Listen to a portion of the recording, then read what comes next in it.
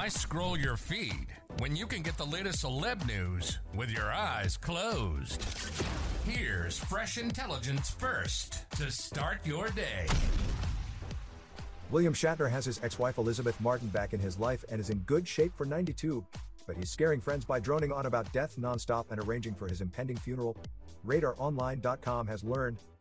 Bill insists he's just being practical, but it's tough to see him brainstorming the type of funeral he wants, will be invited, and whether he can get his ashes scattered in the heavens and alongside his beloved horses. It's become a min obsession, spilled an insider. Elizabeth especially is begging him to stop being so depressing. She's counting on being with him for a lot of years yet, the source said. The Star Trek actor and his horse trainer wife, 64, finalized their divorce in 2020, but Shatner recently confirmed they've reconciled.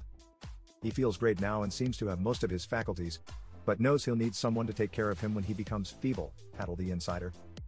Shatner turned morbid while discussing his new documentary, You Can Call Me Bill. I've turned down a lot of offers to do documentaries before, but I don't have long to live, he said.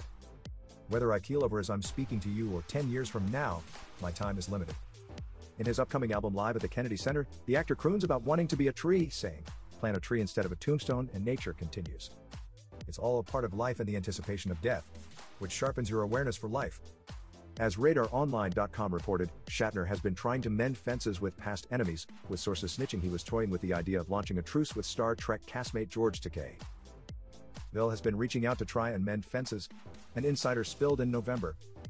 He doesn't want the bad blood anymore, and word is George is open to it. After traveling to outer space, Shatner's new outlook on life is better late than never.